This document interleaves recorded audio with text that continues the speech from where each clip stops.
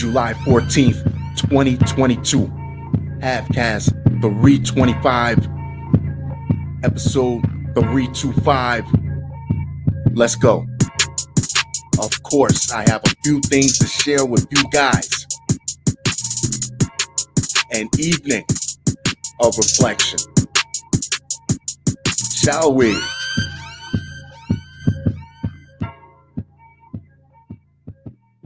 Ex-Georgia mayor gets prison for stealing hundreds of thousands of dollars of his city's COVID-19 relief funds. So it seems that my search continues for anyone who benefited from this money, that actually needed it, that actually got the money in accordance to what it was supposed to be used for. It looks like he spent a chunk of that money on a texturizer. On a curl kit. A former mayor of a Georgia city was sentenced to prison for stealing hundreds of thousands of dollars in COVID-19 relief funds, the Justice Department announced on Wednesday. Jason Larry, the 60-year-old former mayor of Atlanta suburb Stonecrest, used his office to obtain federal funding meant for small businesses and public health expenses during the early days of the pandemic. He got in on the bottom floor. The Justice Department said Georgia's DeKalb County gave Stonecrest a $6.2 million grant, which was eventually redirected into private companies formed by Larry. All I can picture is this guy telling everyone that he's going to put all the money back into the city, and everything he puts the money into, somehow a few bucks lands into his bank account. Larry betrayed the trust placed in him by the citizens of Stonecrest by stealing the very funds meant to help his constituents weather the COVID-19 pandemic. U.S. Attorney Ryan Buchanan said in a statement, "Well, the first mistake was trusting a government official that looks like he slicks his hair."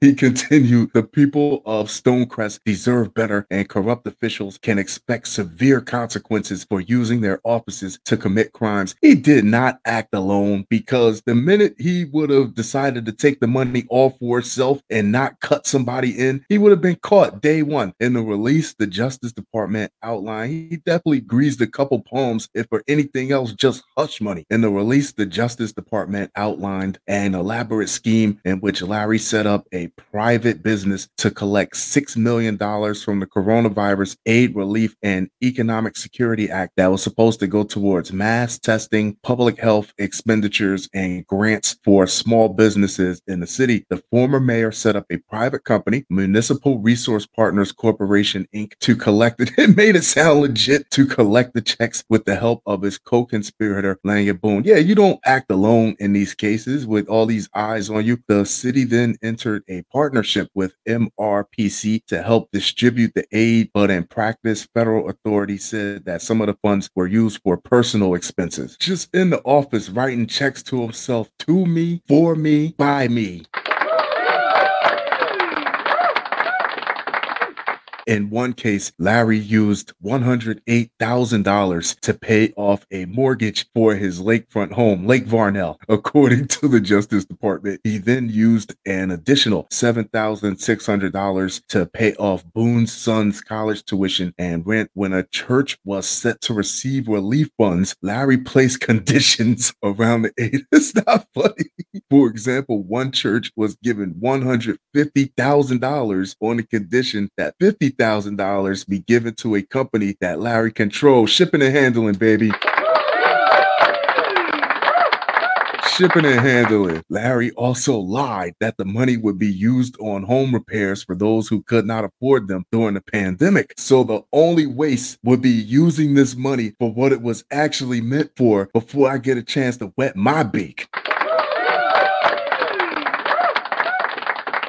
You got me horribly messed up. In reality, he used the money for his own purposes, including to pay off his outstanding federal, state, and local tax liabilities, federal authorities said. How did you let this man in office to have a say-so in appropriating all this money, and he's struggling with his own personal finances? Larry pled guilty in January to conspiracy, wire fraud, and federal program theft. He was sentenced to 4 years and 9 months in prison, followed by 3 years of supervised release in order to pay nearly $120,000 in restitution. This sentencing holds Larry accountable for abusing his position of trust and blatant disrespect for the law.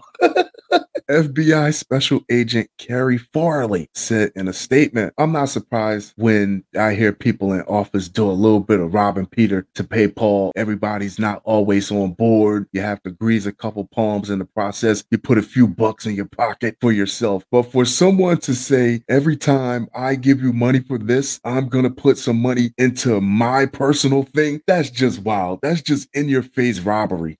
The Department of Labor Office of Inspector General estimated that at least $163 billion were paid improperly, with a significant portion attributable to fraud. According to the agency's report from March 17th, just $4 billion have been reclaimed by the U.S., the Washington Post reported. Next up, man absolutely not facing charges for shooting at armed home invaders, Florida sheriff says.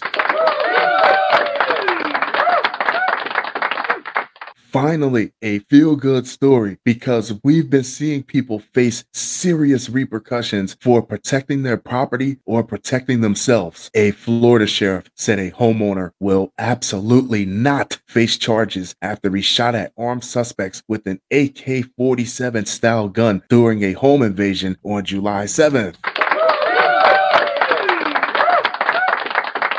According to the Escambia County Sheriff's Office, 3 suspects pushed the homeowner into his house after he answered the door and attacked them during a home invasion. One of the suspects was armed. During the home invasion, the victim dropped his gun, which was then picked up by a suspect. Deputies said with 2 suspects armed, the victim ran to a back room and grabbed another gun. What is this, Belly, the original Dundada? And began shooting at the suspects. I think it is. The suspects can be seen in security video running from the home as shots rang out.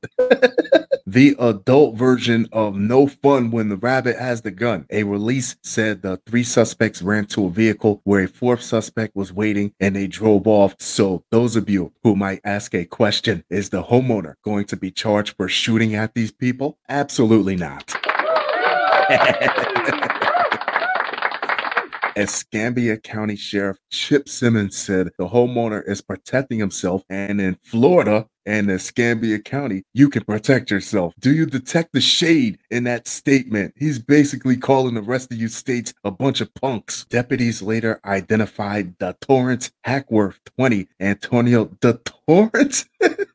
You left that man no career path. It was either this or R&B singer. Antonio Dwayne Dean Jr., 18, and Joseph Roman Sanders, 18, as suspects. They are still looking to identify the 4th suspect. Hackworth was arrested on use display of a firearm during a felony, possession of a firearm by a felon, larceny, grand theft of a firearm, and robbery home invasion with a firearm charges. Damn. Dean Jr., Sanders, and the unidentified 4th man are still wanted. Dean Jr. faces charges of use, display of a firearm during a felony, possession of a firearm by a felon, larceny, grand theft of the firearm, and robbery home invasion with a firearm. Sanders faces a home invasion with a firearm charge. Oh, they're handing them out. Anyone with information is asked to call Crime Stoppers. Next up, here we go. Police investigating allegations woman avoided citation with white privilege card.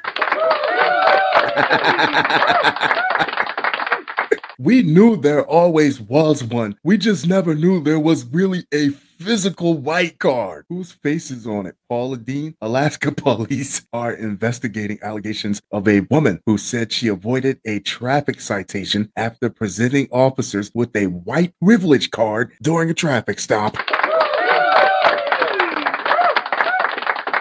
That's right. Tell all. Mimi Israela was driving to a pizzeria in Anchorage after flying in from California for a Trump rally.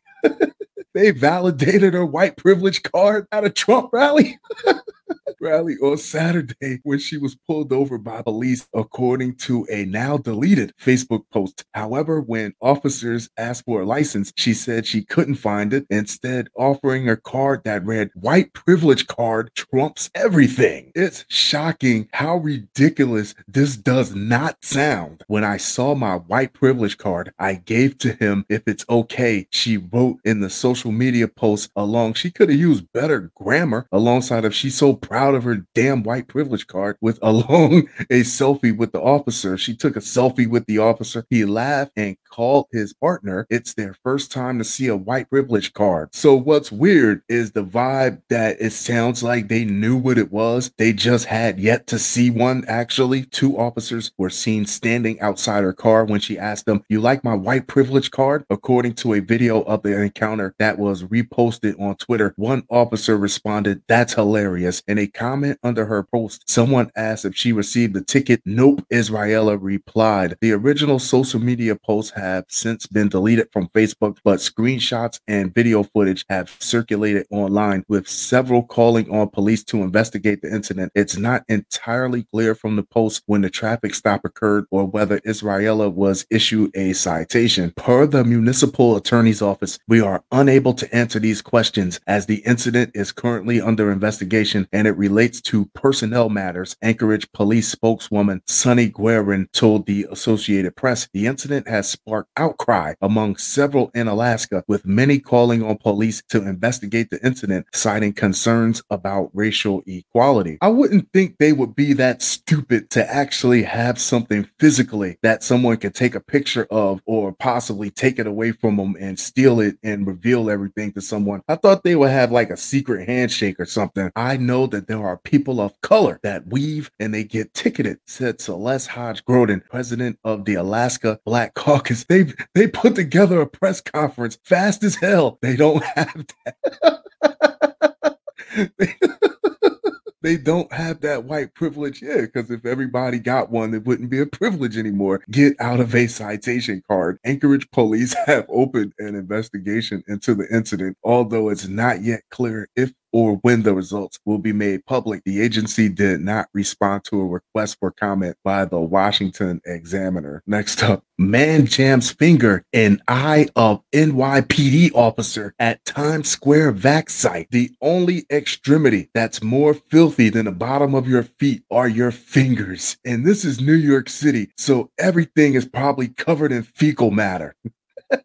You're just gonna stick it right in someone's eye. A man jabbed an NYPD officer's eye near Times Square, reportedly after the cops stopped them from blocking the entrance of a COVID-19 vaccination site straight out of the Three Stooges. The assault happened at 136 West 42nd Street around 2:45 p.m. as the 25-year-old officer was patrolling the area. Police said the man, who appeared erratic, tried to enter the location, which is listed as a vaccination site. The officer asked him to move and not block the entrance. That's when the man became irate and refused to move, police said. He then attacked the officer from behind and jabbed at least one of his eyes. Objects in your mouth, germs entering your body through your mouth. That's the easy one. Through your nose, which is soft tissue. It's easy to spread germs through your nose. That's another easy one. Some people don't realize is that your eyes are susceptible to taking in germs also. That's soft tissue and is moist. So it's easy to spread germs when people touch your eyes, when you touch your own eyes. The Daily News reported that the two wrestled on a pavement outside of the vaccination site, with the assailant jamming his fingers into both the officer's eyes before two retired officers working security at the same site came to his aid. The officer suffered bruising to at least one eye and was taken to Bellevue Hospital. Police said he also had abrasions to both corneas and a fractured thumb, according to the report. The man was reportedly arrested at the scene, although the NYPD was able to confirm that Thursday he is said to have suffered several cuts to his face in the melee, and I would have tased him until his tongue turned into a chicken nugget. Fun show, fun show, fun show. That being said, I'm going to wrap this one up, but I'll be sure to talk to you guys very, very soon. Adios.